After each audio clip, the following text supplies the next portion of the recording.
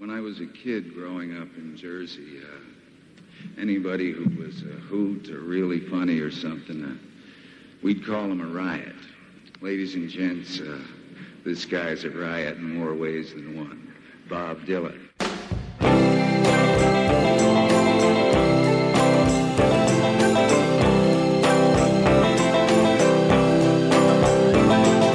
In the time of my confession, in the hour of my deepest need, when the pool of tears beneath my feet flood every newborn seed, there's a dying voice within me reaching out somewhere, toiling in the danger and in the morals of despair.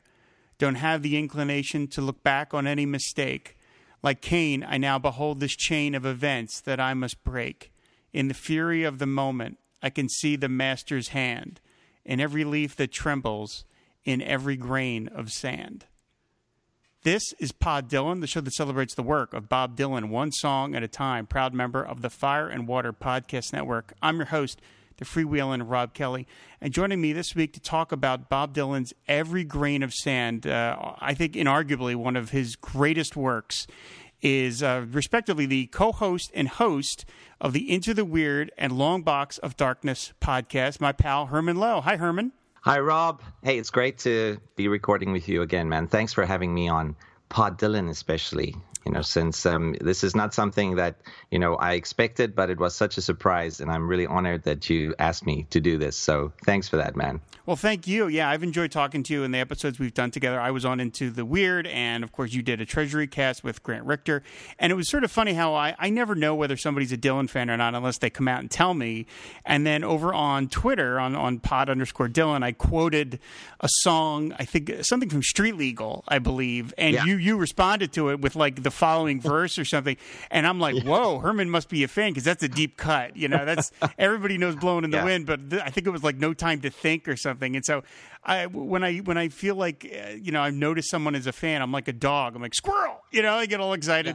So I wrote you and I'm like, Herman, are you a fan? And yes, you were. I was like, oh, this is perfect. So now here we are.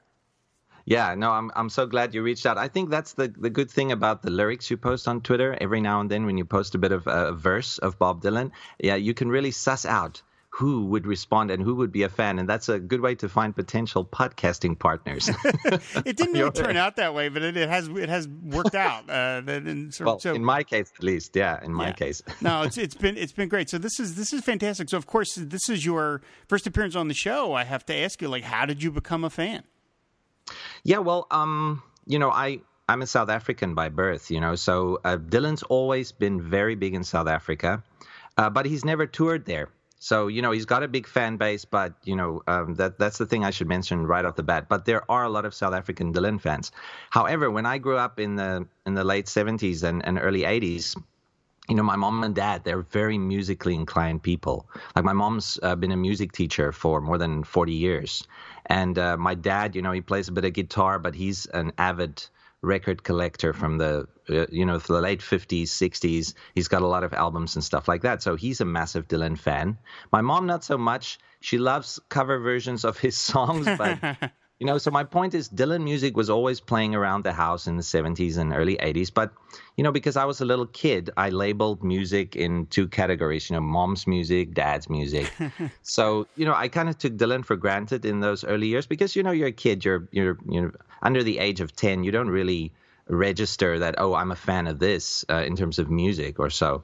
But then, one of my earliest Dylan memories, I should mention this, Rob, as a kind of outtake, is my mom and dad arguing over, if not for you, which version is better, Dylan's or Olivia Newton-John's? and I think for some strange reason, I have this in my mind. I'm not sure if this is true, but I think my mom won that argument, which is weird because my dad, he loves Dylan so much, but, my mom had the drop on him with that argument. Anyway, so I kind of, it's a little bit of a weird story there. But I remember that because, those songs were always playing, in the house, and I could definitely hear the differences between, the country songs that other artists recorded, and they labeled Dylan songs as country, and of course the songs my dad preferred, which was Dylan's originals, and the more folksy kind of tunes with more guitar, which I liked. I was more on my dad's side. But I think Dylan really only clicked for me in the early 1990s when I started, collecting CDs on my own. And it was, okay, this is also another weird story. You've probably never had a guest say this before, but I got into Dylan, really, really got into Dylan through the Natural Born Killers soundtrack. Okay, all right, he did sure. Yeah, he did a cover of You Belong to Me. Right. On that song. Now, I was obsessed with that movie for only a couple of months, but then I think it came out in 1994. I'm not sure. But then I bought the soundtrack a couple of weeks after I saw the movie because I was so in love with all the songs on there. And the Dylan one, the cover of You Belong to Me, really stood out to me because of the quality of Dylan's voice. Now, I had always known Dylan's distinctive voice, that sandpaper kind of sound that he's so well known for. But, on that song, it sort of haunted me for a while. And then I went back and listened to all the Dylan songs that I already knew peripherally from listening to it with my dad. And, the way I did this was I literally I wasn't living at home at the time. This is now around 1994. I went back to my dad's house and I said, listen, can I listen to your Dylan records? Can you take them out for me? And I want to listen to them. And I remember my dad, he looked at me and he had this suddenly this slow grin, this smile just appeared on his face. And he was like, yeah, let's do that. So, he took me over to the garage, which he had converted into his, man cave at that time. And because he hadn't been playing lots of records during the 90s in the house for some reason. I don't know why. I think it's because my mom had some music students over, and, a lot back then in the house. So, my dad was doing his own stuff in his own place. And then we sat down and we listened for a whole afternoon. We listened to his 60s and 70s output, Dylan stuff, and then we talked about it. And that's one of the best memories I had with my dad. The first time we really clicked on an artist, and I was maybe 17 at the time. So that's when I started collecting on my own, when I started buying the CDs and filling in the gaps, because my dad hadn't been collecting much Dylan in the 90s. He had done a lot of, I think the last album he bought was probably Infidel from the 80s, so he had all of the stuff from the 60s and 70s and a couple of stuff from the early 80s. So, I just listened to it obsessively, and that's how I got into, Dylan. That's a very long origin story for me with Dylan, but I hope it suffices, Rob. A little bit of a weird. That's a wonderful story. That must have been so rewarding for your dad, for you to come to him unprovoked like that and to ask. That's fantastic. I love that story. Yeah, and that's why I told you over Twitter. My dad got me into Dylan because he, it helps if you've got someone, a fellow fan, to talk to. But it being your dad. It's kind of like I discovered a side of my dad I never knew. Mm-hmm. I knew he was a big Dylan fan, but I never talked to him about it. So then he was so happy because he could finally, well, he probably did this with his friends in the 60s or whenever. But, this was the first time, I think, in 20 years that he could really talk to someone about Dylan and about what the lyrics meant to him and about memories that he associated with certain lyrics and what happened in his life in high school. And, he really likes to do that. He likes to say, okay, I was there when I listened to this song, and I can remember doing this when this song was big. And that's when I realized he was such an uber Dylan fan that, I just learned a lot from him. But then I probably took it next level because, my dad never got to see Dylan live. And, okay, compared to your previous guests and to you yourself, Rob, I think you mentioned you've seen Dylan more than 20 times live? 23, I think, is the last count. Holy moly. Okay, that's much more than me because, like I say, I never went to South Africa to tour. So, but then, I'm now an expat living in Taipei in Taiwan, and I moved here in 2000 for work-related reasons, and also because, I'm married to a Taiwanese lady. And then, in 2001, Dylan, on the Never Ending Tour, he went to Japan, to Kyoto, to play at the Zen Rock Garden. And then two Canadians, these two Canadians and we were here in Taipei, and one of the guys just said, let's go see Dylan. It's just an hour and a half plane ride away. Let's do it. So we literally decided in one night we're going to go see Dylan. And then that's the first live performance I saw of him in 2001 in Japan. And it was very different than other live shows I've seen. It's like maybe 3,000, 4,000 people, very low-key concert. But it's such a great atmosphere. You know, you had like the Japanese who, strangely enough, huge Dylan fans. There's a huge fan base in Japan for Dylan. And then, you know, but they're baby boomers and maybe they're kids and so forth, but they're there. And then you've got the foreign contingent, the Westerners who flew in or who live in Japan, and they're there. And the reaction to Dylan's songs are so different. You know, you've got the Japanese reaction, which is more muted. And then you've got the foreigners who just go apeshit every time the hit or, you know, so I really enjoyed that. And then I tried to see him again in 2003, but I think they canceled the Japanese tour that year. They were going to have it. But they canceled it, and he went directly to Australia. And then in 2010, he came to Japan again, and this time in Tokyo. He played like lots of shows. I think maybe 7 or I can't remember, but I just saw one of them. And that's the last time I saw him was in 2010. And so I've only seen him twice. So I feel a little bit like, why am I on this podcast? Oh, come on. What are you talking about, Herman? No, I'm kidding, but yeah, but it was great. I love those shows. That's fantastic. Yeah, he's always been very popular in Japan. I remembered hearing about in the 70s when they released that box set that was Japan only called Masterpieces. And I was like, I was like, wow, he's that popular in Japan that they get their own special set. And I actually spent a fortune to get it because it had one song I didn't have. That was the level of my obsession. I'm like, I must get this one song I don't own. I'll buy all 3 CDs. That's all wonderful. I mean, that's just great that you've had a chance. Because I mean, I was going to ask you because I mean, I know that he hasn't played South Africa, but I also know that you live in another part of the world, and I was wondering whether you had a chance to see him. Oh no, yeah, I had to because he's definitely my favorite singer-songwriter of all time, you know, so I had to see him. I just had to because I saw so many other people without seeing Dylan. I mean, I saw Bruce Springsteen 3 times before I ever saw Dylan, and Springsteen's, I like him, but he's not one of my favorites, you know, so I felt guilty, like, why haven't I seen Dylan? And the guy tours endlessly. I mean, he does. So why, you know, there's no excuse. I had to go sooner or later.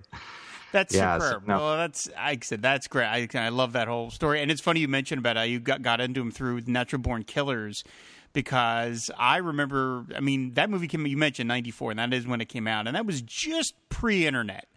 And I remember going to that movie, and I didn't know that he had a song on the soundtrack. And I remember I went with my buddies to see that movie, and then there's the scene that comes on, and all of a sudden I hear the twang, and I hear that voice. I mean, my ear is so tuned to hear that voice, and the minute I hear you can see the pyramid, I was like, what? You know, it was like that's Dylan's voice singing words I haven't heard him sing before, and I bought the soundtrack just to get that one song because I was like, I must own it. You know, that's the way it works.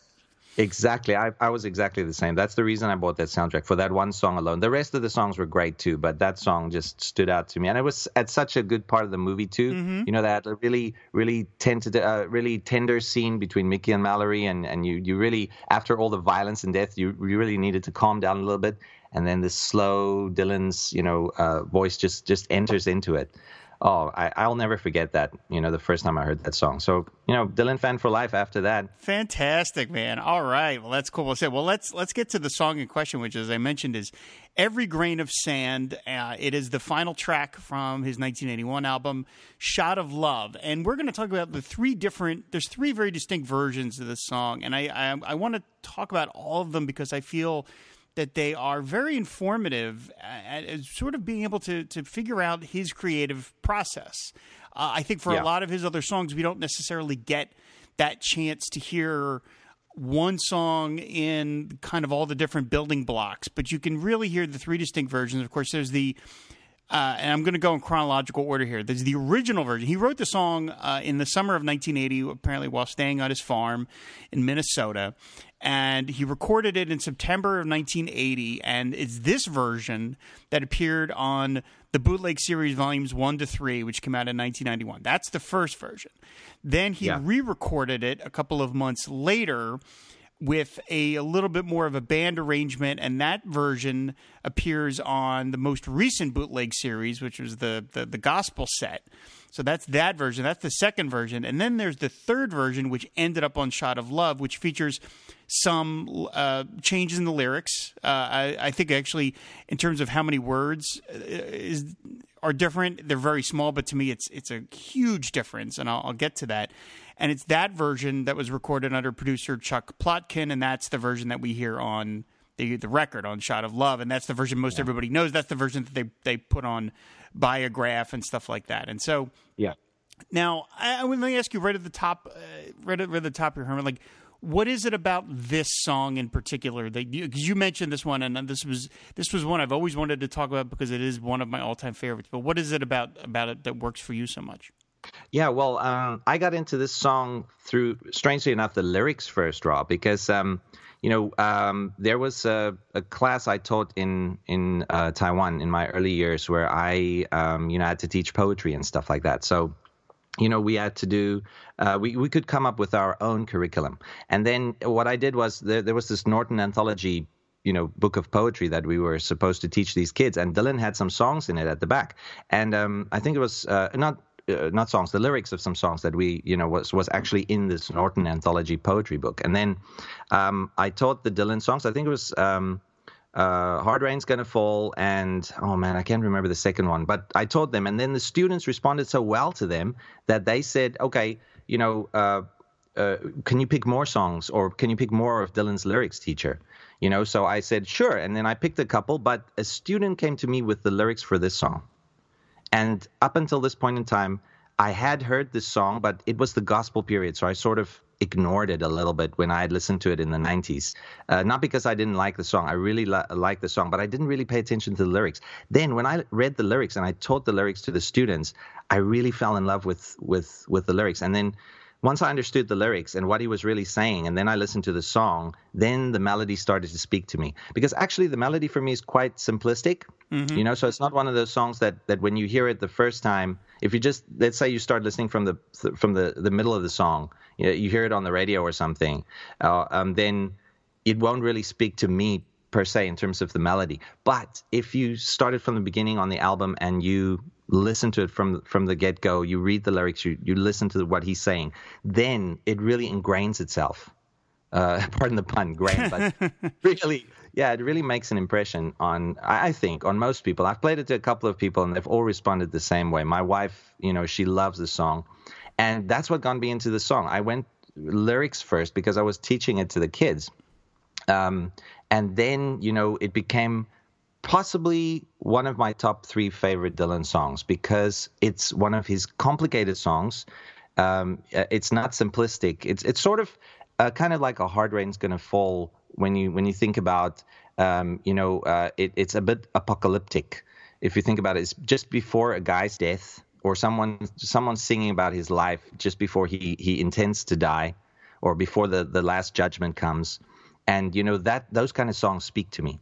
And that's why the lyrics stood out to me, and that's what made me fall in love with the song from the get-go. But of course, there's other things, musically speaking, about the song that's great as well. I think it's so well produced, probably the best produced song on Shot of Love. I don't know if you would agree with that, Rob.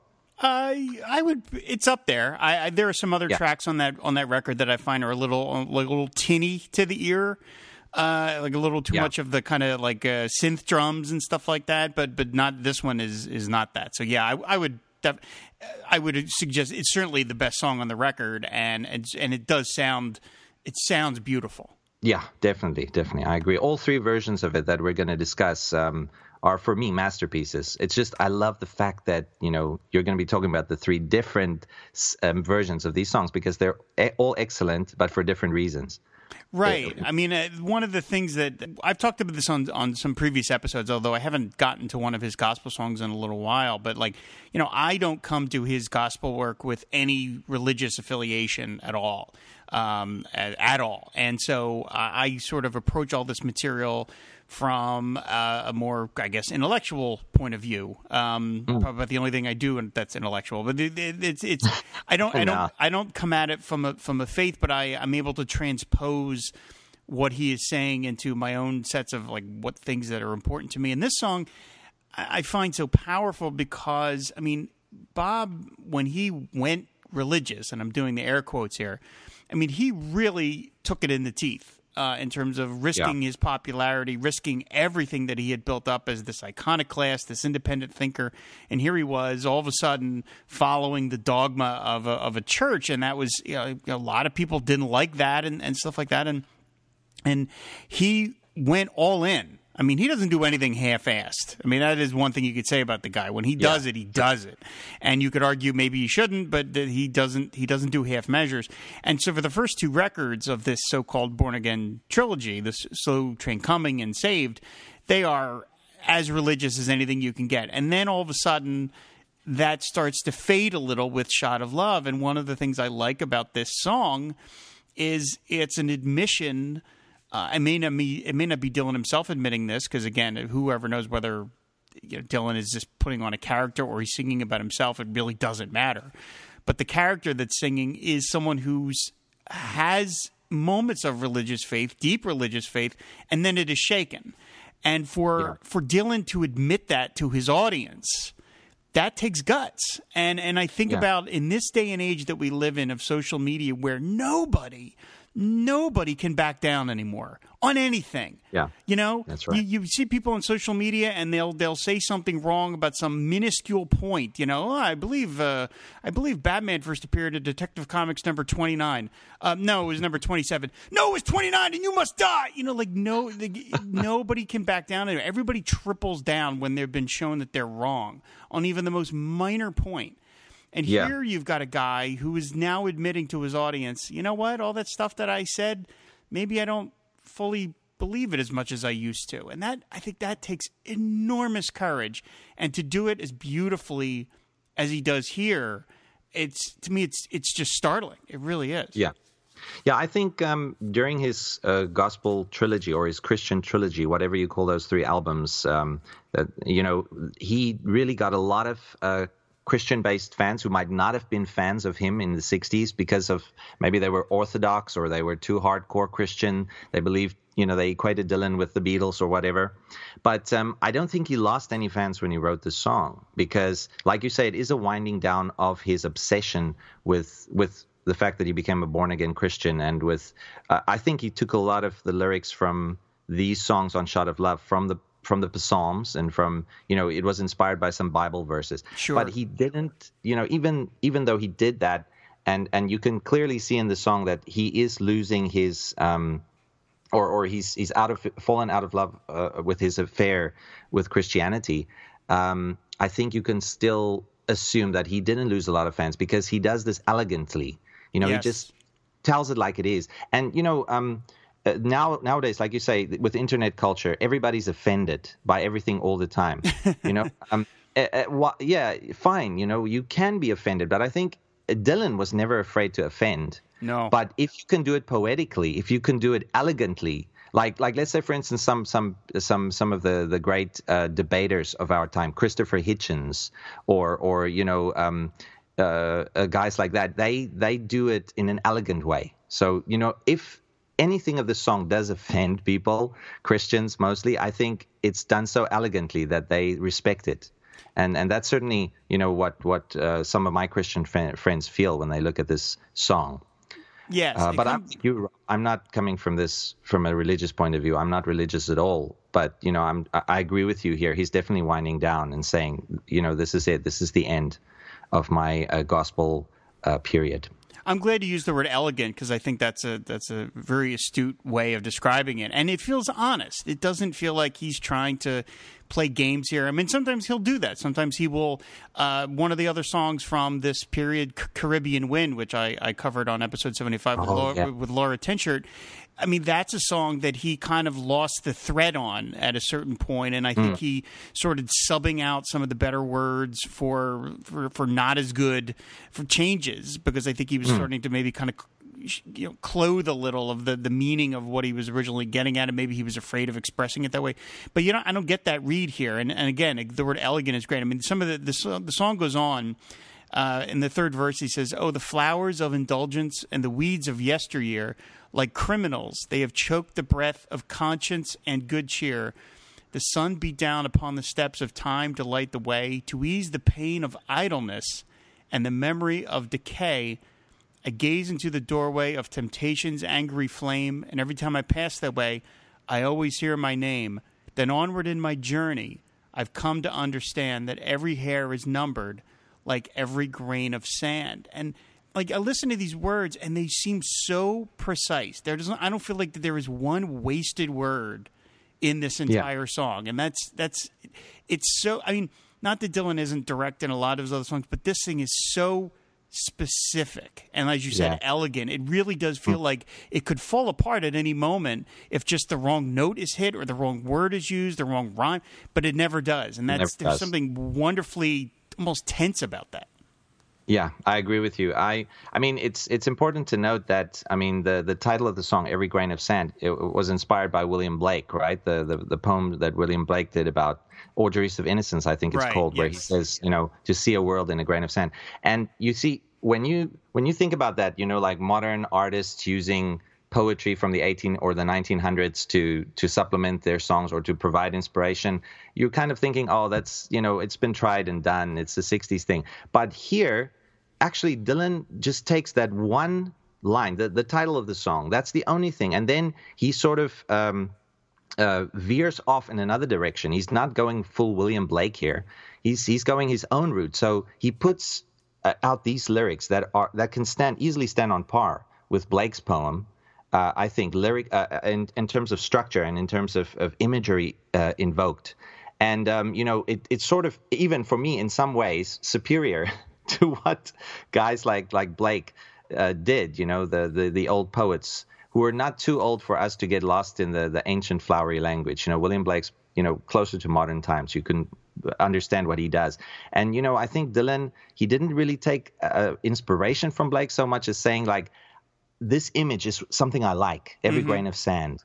And we are so small and infinitesimal if you compare us, to all these wonders that we see every day. And I want to write something about that. I want to take that same image. I'm not borrowing. I just want to use that image.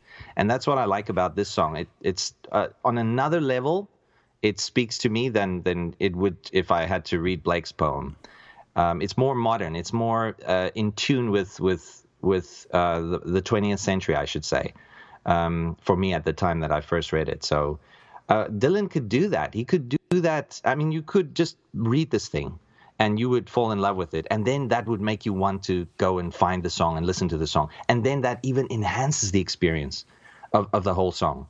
Because it's sort of melancholic, if you think about it, Rob. I mean, not every version, but the Shot of Love one, for me, it's like a melancholy song. It's like saying, okay, this is my life, the twilight of my life, and these are the things I learned, and these are the things I appreciate. And I appreciate the endlessness, the infinity of the universe, but I also feel this despair almost because I've come to realize something, an epiphany at the very end. Why couldn't I have realized this earlier in my life? So yeah, I mean, every single verse you could talk about it for an hour if you think about it. Just 4 lines, it contains a world in just a verse. Just like he says, every grain of sand. There's a world in every grain of sand. Every verse is like that. Yeah, I said it's the final 2 verses, and it's the final verse that has a slight change, and that's going to lead me into these alternate versions that I did want to talk about. So the next to last verse, he sings, "I have gone from rags to riches in the sorrow of the night, in the violence of a summer's dream, in the chill of a wintry light, in the bitter dance of loneliness, fading into space, in the broken mirror of innocence on each forgotten face. I hear the ancient footsteps like the motion of the sea. Sometimes I turn, there's someone there. Other times it's only me. I am hanging in the balance of the reality of man, like every sparrow falling, like every grain of sand." Now, the version on Shot of Love, those are the words from the Shot of Love version, which is, "I am hanging in the balance of the reality of man." The original version, that line is different. He sings in the bootleg series version from Volume 1, he sings, I am hanging in the balance of a perfect finished plan. Yeah. And that is something, the whole notion of predestination, of the your path is set for you. That was something that he was using. He was indulging a lot in Caribbean Wind. Later on in Jokerman, there's an alternate version of Jokerman where he talks about predestination. So that was on his mind a lot at this point. And so I want to ask you, like, which version? I hate to reduce something down to like what's your favorite, because they're all great, as you said, they're all masterpieces. But do you have a particular favorite of the three? Yes, I prefer. Okay, I should mention the one on the bootleg series. I don't know if you wanted to mention this later, Rob, where the dog barks twice. I absolutely want to mention that. So amazing, but it's unfair for me to say that's my favorite version because of that surprising, bit of recording of the dog. It's just. I like that one, but if I had to look at it lyrically speaking, I would prefer the lyrics from Shot of Love, where it's "I'm hanging in the balance of the reality of man," because I don't know, he must have changed that.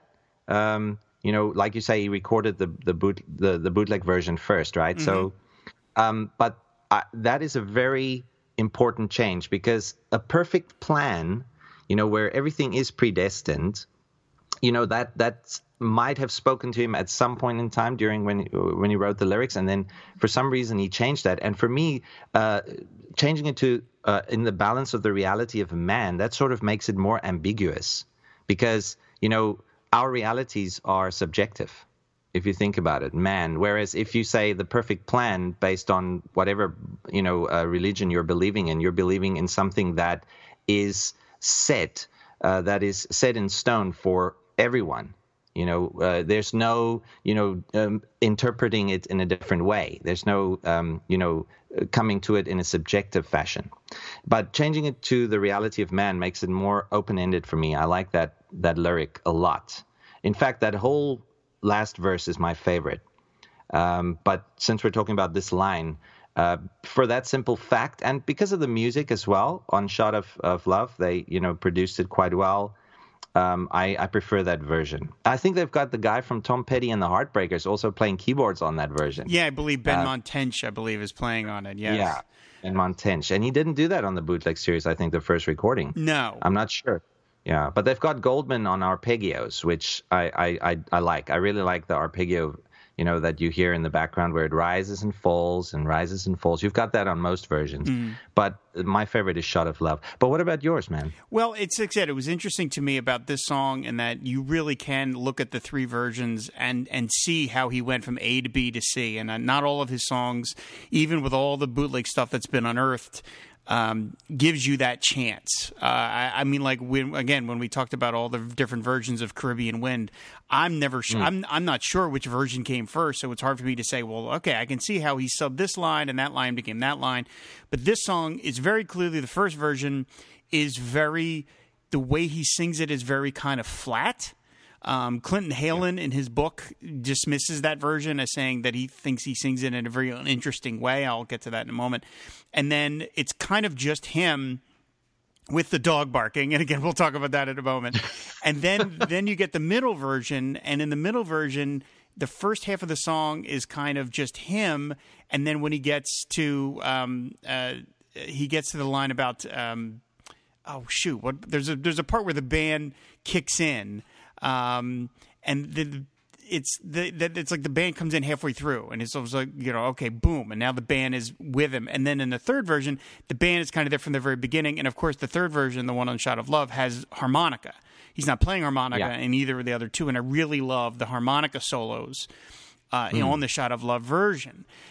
I lived with the Shot of Love version for a couple of years. I mean, as I've mentioned many times on the show, I got into Dylan around 1989 or 90, and then the bootleg series came out in 91. So the Shot of Love version, even though that record had been out for 10 years, I didn't own it until 90. So that was the version I was familiar with, and I loved it. I thought it was a great song. But when I got to the bootleg series version, the dog barking one, just for the sake of clarity, let's call it the one with the dog barking, that one floored me in a way to where I not only think Every Grain of Sand is one of Dylan's 10 best songs. Elvis Costello said he thinks it's his best song, period. That performance, the one on the bootleg series with the dog barking, is one of my favorite things he has ever done. I would put that on, like, hey, you're going to go live on the moon now. You can. What songs are you going to cram on one CD to bring with you? And that one I would bring on. I love the way he sings it. I like the kind of flatness of it, because that version, to me, doesn't sound like somebody singing. It sounds like they're ruminating just in their head, and we're just happening to hear it. And there's something about the way he just sings it in this very straightforward.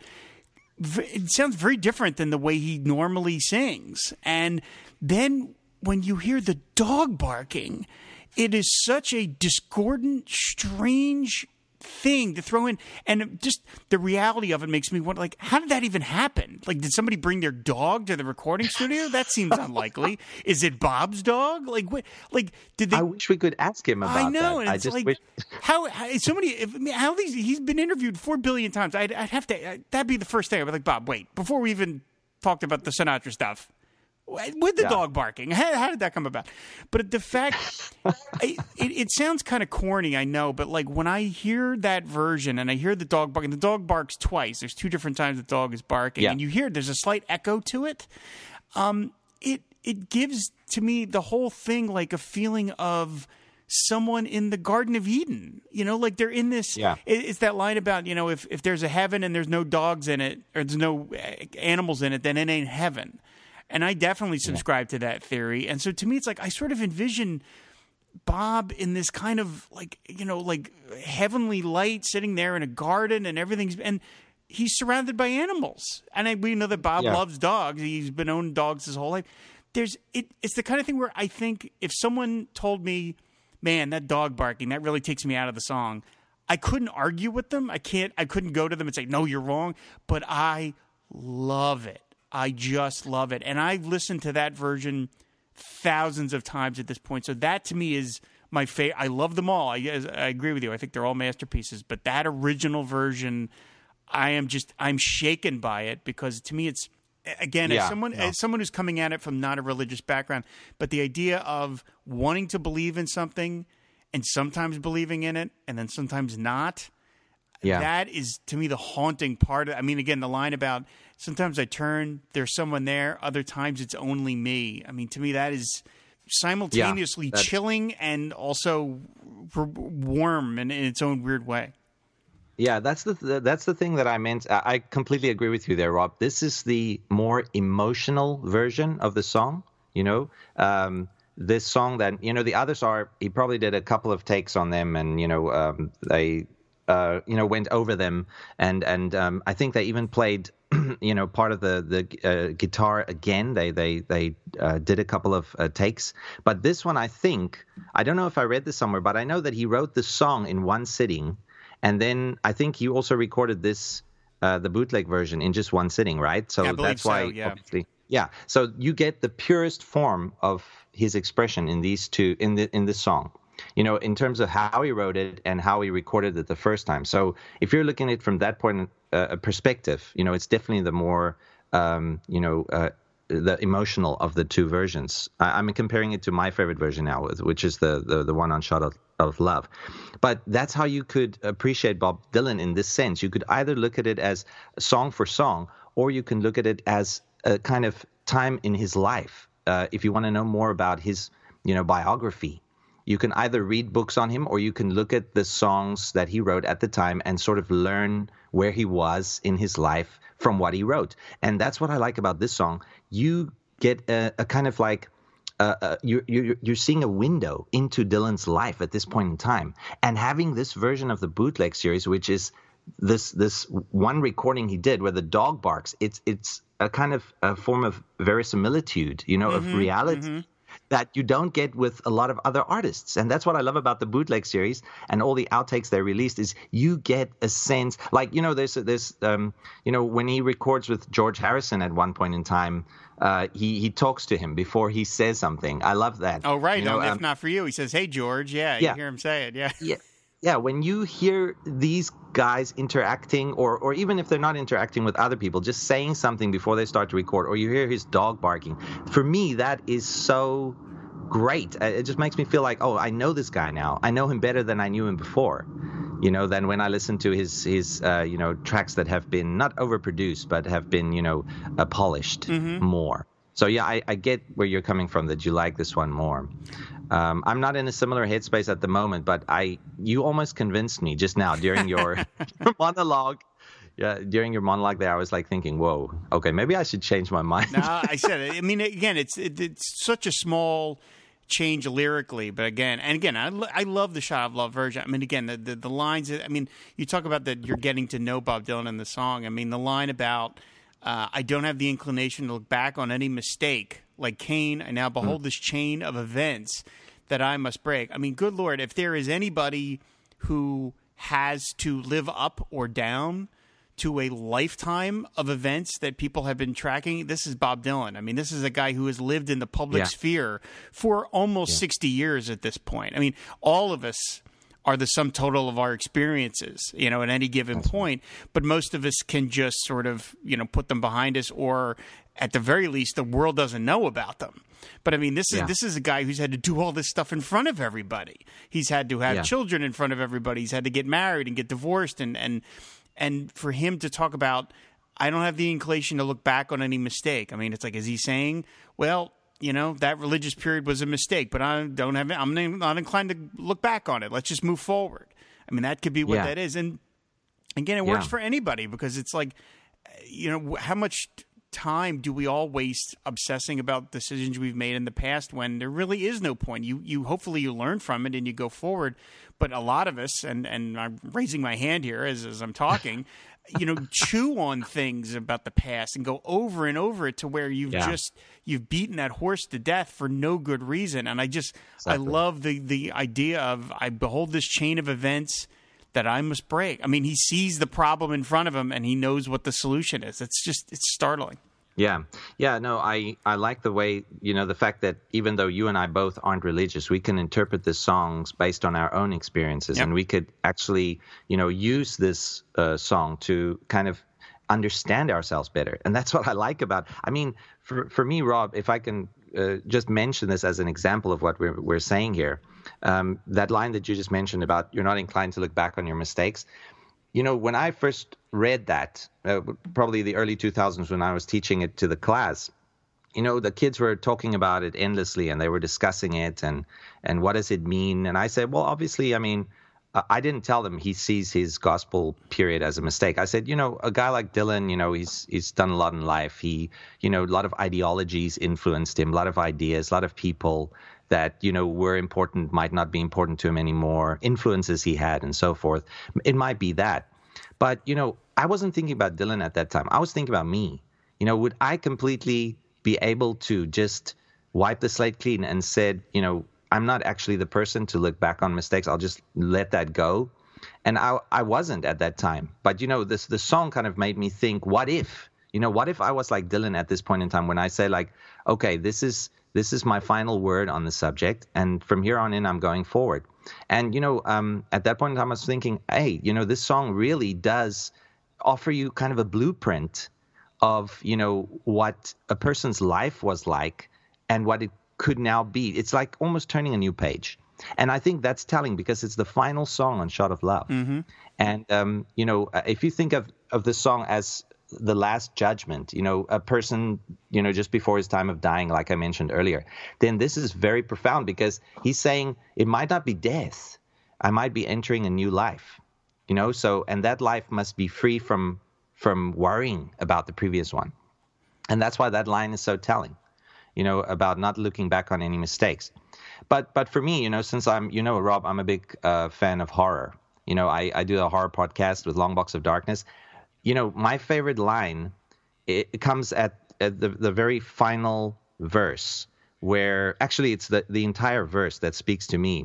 Because, I mean, if you like horror, there are different kinds of horror. Existential horror, you've got that. You've also got horror of the unknown, fear of the unknown. And you've also got the horror of loneliness,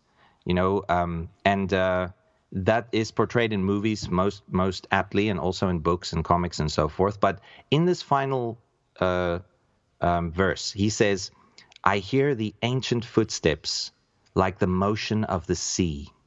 Now, if you're a horror fan, you immediately, when you read that, you think Lovecraft. Because Lovecraft was obsessed with the unknown and infinity, and how that, instead of making you feel, oh my goodness, this is amazing, it will actually scare you, because you're being sort of your consciousness is being attacked, by your worldview. Your worldview is being shattered by this endlessness, this existential horror, this loneliness. And then you get to the next part where he says, I hear the ancient footsteps like the motion of the sea. Sometimes I turn, there's someone there. Other times it's only me. Right? Now, if you think about that parable from the Bible where, a guy walks on the beach and he turns and Jesus is always behind him, something like that, right? And, sometimes now in Dylan's case, he's sometimes behind him, he's sometimes not behind him, making Dylan unsure of, what he's doing now is right. But for me, that sort of speaks to loneliness. Like ultimately we're all alone. And ultimately, we're faced with this endlessness, of the universe. We don't know what's going to happen. Nothing might happen, which is also a horror in itself. But you have to deal with it. And this song helped me to deal with that on a certain level. Like realizing that we're all alone, but we're all coming to the universe in our own way. And this is just a peek into Dylan's mind, which you don't get you don't get this exact version of Dylan's thoughts in many of his other songs. So that's what I like about this song. It opens up more venues for you to explore as just a reader of the lyrics. Yeah, he talked about in an interview that he didn't even really know where the words were coming from. He just said they were just popping into his head, and he was jotting them down. I mean, the quote is, he says, "That was an inspired song that came to me. I felt like I was just putting down the words that were coming from somewhere else, and I just stuck it out." I mean, of course, that's him probably being a little immodest. He's making it sound like, I don't know, I just wrote it down. I mean, obviously, I'm sure he worked on it with his pencil and went on and, no song that has language this beautiful and this specific just comes to you. I'm sure it's hard work, but nevertheless, it does feel a little bit like some of his other masterpieces that, like whether they be Visions of Johanna or maybe like Tangled Up in Blue or something, where they seem to come from some other place where you're just like, I can't believe a person sat and thought of this, and it seems like there's got to be some other thing at work here, and you can call that whatever you want, but it feels like that with this song. And yet, again, it's so, despite the flowery language, it is very down to earth. I mean, you talk about the sometimes I turn, it's only me. He's talking about a very basic human emotion, loneliness. And yet it is so beautifully poetic. It gets that yin and yang. That's again, it keeps you going back over and over again, and that's what makes it age so beautifully. I mean, this song is 37 years old at this point, and it's funny you mentioned it. It feels like it's written by someone at the end of their journey, and he keeps writing these songs about men at the end of their journeys. He just keeps going. I mean, good Lord, Time Out of Mind seems to be an entire album written by somebody who's ready to die, and that album's 21. That album's 21 years old, for Pete's sake. So. Yeah. Well, I mean, think about, this is the amazing thing about this thing, about Dylan, Rob, is he was always able to do this. Think about it. When he was 20, 21 years old when he wrote A Hard Rain Is Gonna Fall. Right. And that one is a stream of consciousness masterpiece about living just before the apocalypse. If you think about the whole Cuban Missile Crisis at the time and so forth, he was probably, some people speculate, he was thinking this is his final song that he's going to be able to write. So he's just going to pour everything he has into it. And, this, not that they are the same song at all, but I mentioned earlier, that song is so sophisticated, A Hard Rain's Gonna Fall. This one has the same level of sophistication, but it sort of shows a more mature-minded work, but it also highlights the fact that he was able to do that when he was only a 21-year-old kid. So this guy's not normal. He's not normal. I mean, I wouldn't have done this at 21. I couldn't even do this when I've had like a lifetime of poetry behind me. At the age of 50 or 55, I wouldn't be able to write something like this. So again, shows you Dylan, his aptitude in all parts of songwriting, lyrically, musically, instrumentally. He's got it all down.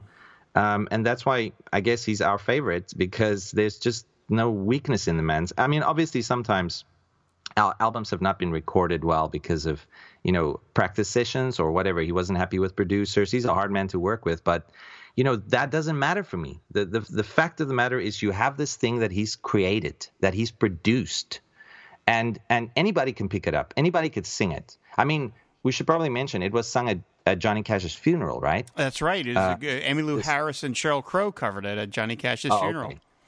Okay. So I forgot who, but I remember I read about it in an interview, and this song is in fact a lot of famous musicians' favorite song, of Dylan's repertoire. I think Bono, he said this is one of his favorite songs. I don't remember the quote, but Bono once said that this is like Dylan being one of Jesus' disciples, and he's writing his own psalm or his own chapter of the Bible in this one song. That's how important it should be, even though it's not. Obviously, he's stepping away from the Bible at this point in time, but that's how it influenced someone like Bono. And like you say, Sheryl Crow has said this is one of her favorite songs. And my dad too. My dad never had the gospel albums. When I introduced this song to him, it immediately became one of his top 10. There you go.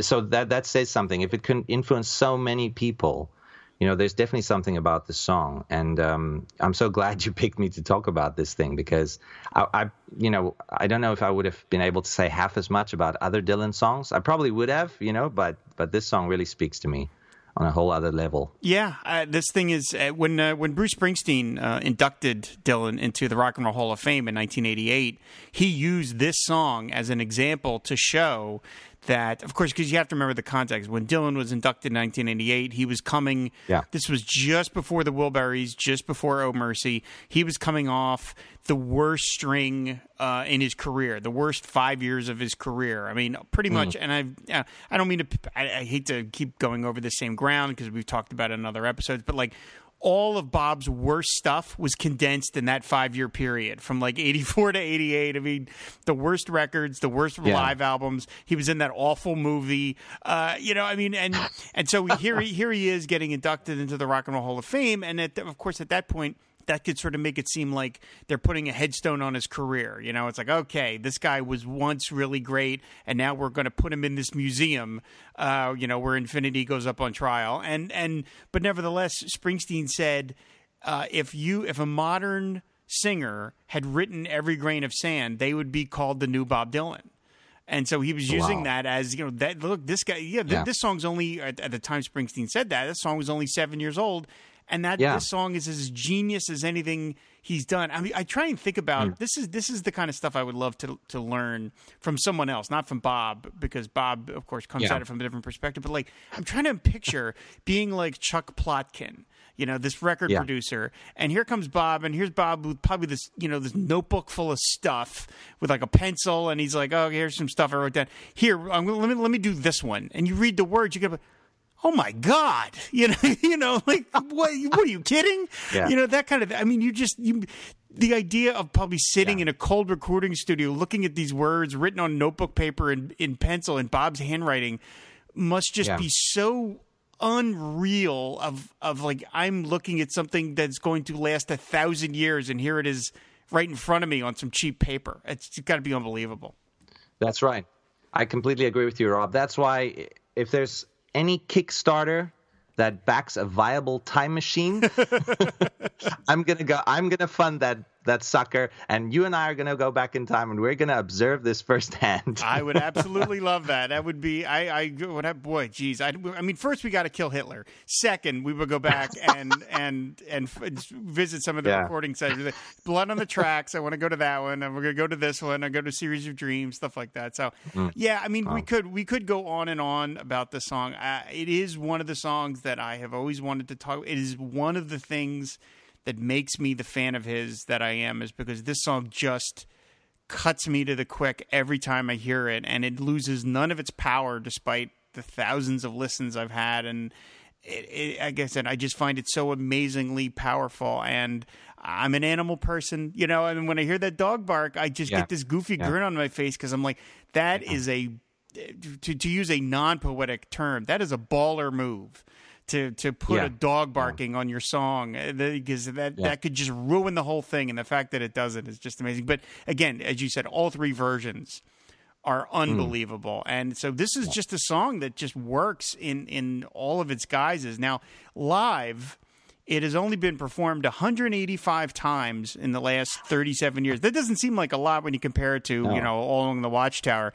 But still, 185 times is a lot. He last played it in 2013. So it's one of these songs that just every so often he pulls out. And I have never got to hear it live. I mean, there are live versions. There is one on the bootleg series, but I've never heard it played at a show that I've been at. But boy, I would love to hear it, just to hear him try it. It would be pretty remarkable. So again, it's been 5 years since he played it, but you never know with him. Yeah, I hope. I mean, if he ever comes to Japan in my neck of the woods over here, I'm definitely going to go see him. And every single time I've seen him, the 2 times, only the 2 times that I've seen him in the past, I was actively listening for this song, because it is one of my top 3 favorite Dylan songs. So he hasn't played it, but here's hoping the next one he might. I just wish we could do an online petition or something sometimes, Rob, like a set list. Like, okay, Bob, you're coming to Japan. This is what the Japanese fans and the Taiwanese fans want you to play. Please consider some of these songs. But, that's not the way they pick the list. I'm not even sure how they pick the set list. But like I say, I really want to hear the song live. That's probably my next Dylan milestone. And what an experience that would be, Rob. That would be amazing. That would be incredible. It would be. He did play it once in Japan in March 13th, 2001. He played it in Hamamatsu, Japan. Is that how Hamamatsu? Okay. Yeah. That's not the one we were at. Yeah. I didn't even know that. I didn't know he played it. Now I really feel bad. Now I'm kicking myself here. Sorry, I didn't even make you feel worse. He seems to play it a lot in foreign countries. I'm looking at this list, and it's a lot of Italy, a lot of Norway. I don't know why necessarily, but that seems to be something that he pulls out more when he's in other parts of the world. But nevertheless, I hope that he. I don't think he ever gives up on any of his songs. I think they're always they're always up for grabs, and so I hope that this is something that he pulls out every song. I would love to hear it live or something like that. So, well, I guess we should wrap it up here. We've been talking about an hour about this one song, and as you said, we could keep going on and on. I think there's just that much to it. But Herman, thank you so much. This has just been so much fun. I've really enjoyed all our times we've been. Had a chance to podcast together, and this was just tremendous. I was so excited to do this one with you, and so this was just great. So again, where can people find you on the internet? Well, like you mentioned before, I'm doing 2 podcasts, although I took a little bit of a break. You could call it medical leave for a couple of months, but I'm back now.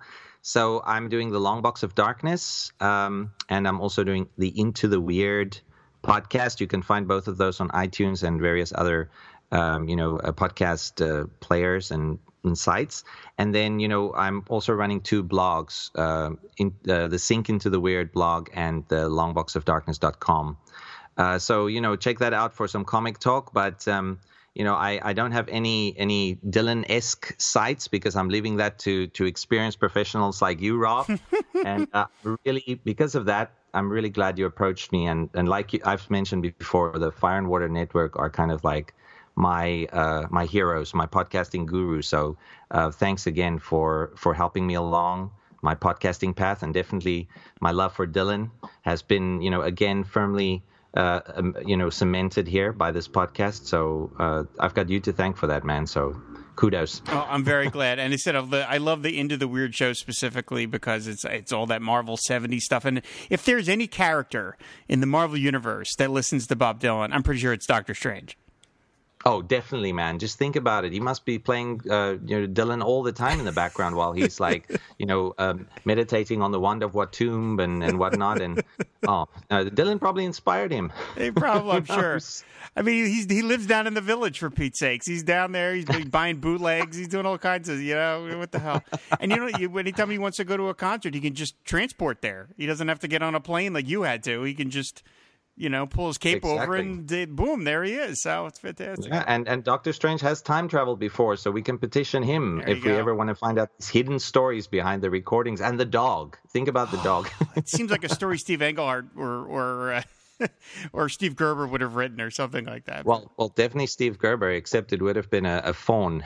Right, yeah. Think about the Defenders. Exactly. But yeah, no, Rob, really, I mean, so many things about our lives. I think we're almost the same age, you and I. Mm-hmm. And even though we grew up in different countries, different, things influenced us, but also in many ways the same things. And Dylan was a big part of my childhood. Like you say, from the 1990s upwards, and you got him in 89. So, we've got the same kind of sensibilities, I think, and we appreciate him for the same reasons most of the time. So, Absolutely.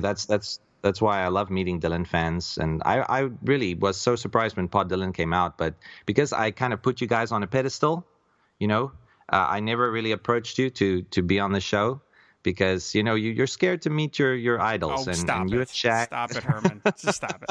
But I'm glad you reached out. Thanks, man. I said I'm thrilled to do it. I said this is one of the big songs, and I'm really glad we got a chance to talk about it. And I hope that everybody feels like we did it right. We did over an hour on just this single song, so I figure that's the tribute that the song deserves. So thanks everybody for listening. And of course, if you find back episodes of the show, go to the website fireandwaterpodcast.com. You can subscribe to the show on iTunes. I guess it's called Apple Music now, and Stitcher. Yeah. And you can. We're always talking about Dylan, of course, over on Twitter, which is how Herman and I got together for this, which is at pod_Dylan. So thanks everybody for listening, and until next week, we will see you later. Bye.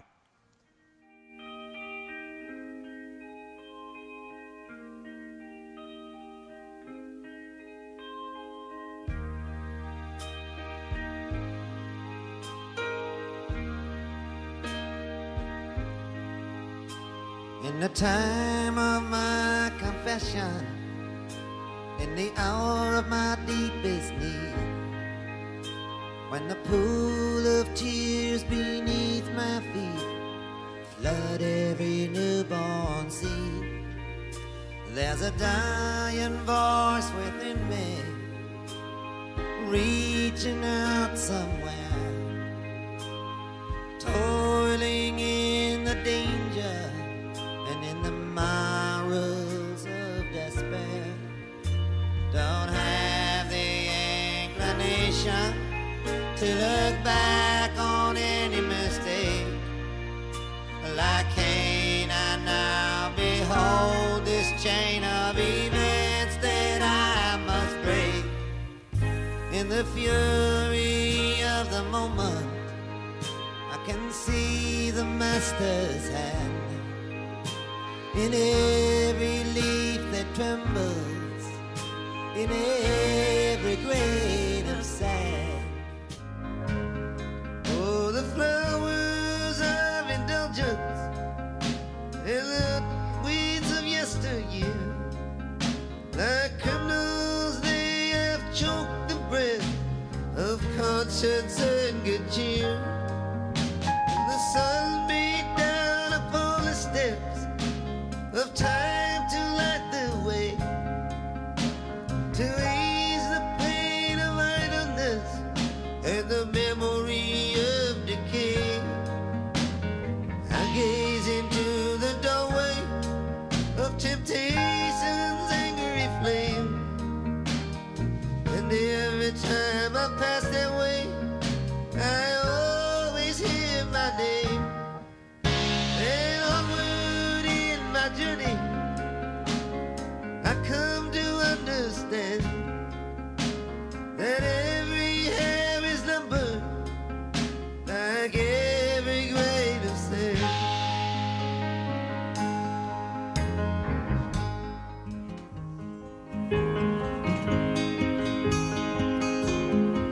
I've gone from rags to riches in the sorrow of the night, in the violence of a summer's dream, in the chill of a wintry light, in the bitter dance of loneliness, fading into space, in the broken mirror of innocence, on each forgotten